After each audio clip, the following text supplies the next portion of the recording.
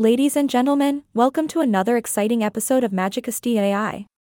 I'm your host and guide, here to take you on a wild journey through the fascinating world of history, politics, and well, being a little bit naughty.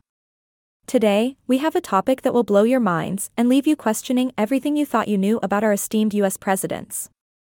Get ready for a roller coaster ride as we explore the lives of 5 presidents who, ironically, struggled with addiction while holding the highest office in the land. Strap yourself in, folks, because we're about to plunge into the depths of presidential substance abuse. Now, let's kick things off with our first president on this wild ride, the infamous George Washington. Most of you probably remember him as the father of our country, but did you know that good old George had a little secret? That's right.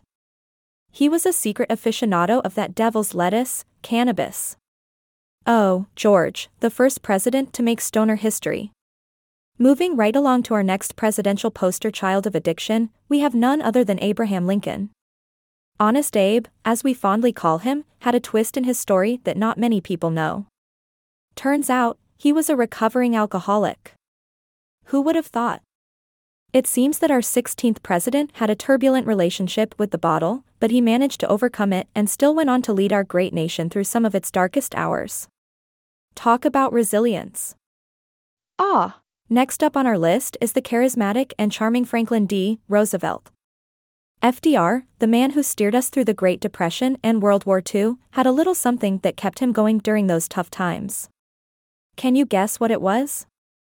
If you said alcohol, then you hit the bullseye, my friends.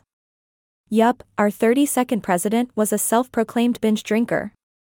Hey, who can blame him? Leading a country isn't exactly a walk in the park. Now, let's fast forward a bit to the era of the swinging 60s and 70s. Good old Richard Nixon. Tricky Dick, as he was affectionately known, had a bit of a, let's say, unconventional addiction.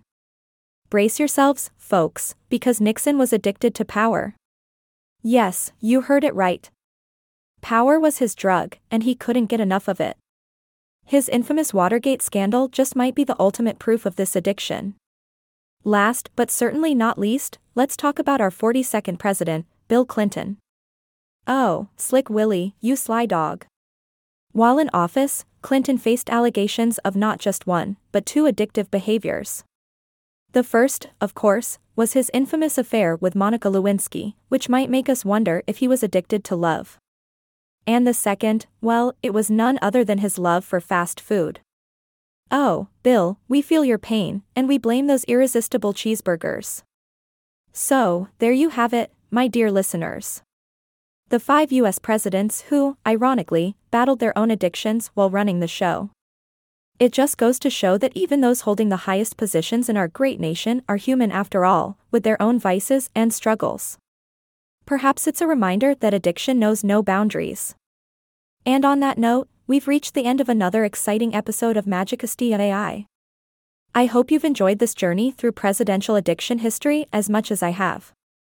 Remember, folks, the past may hold some surprising secrets, so never be afraid to dig deep and uncover the wild stories hidden in the annals of history.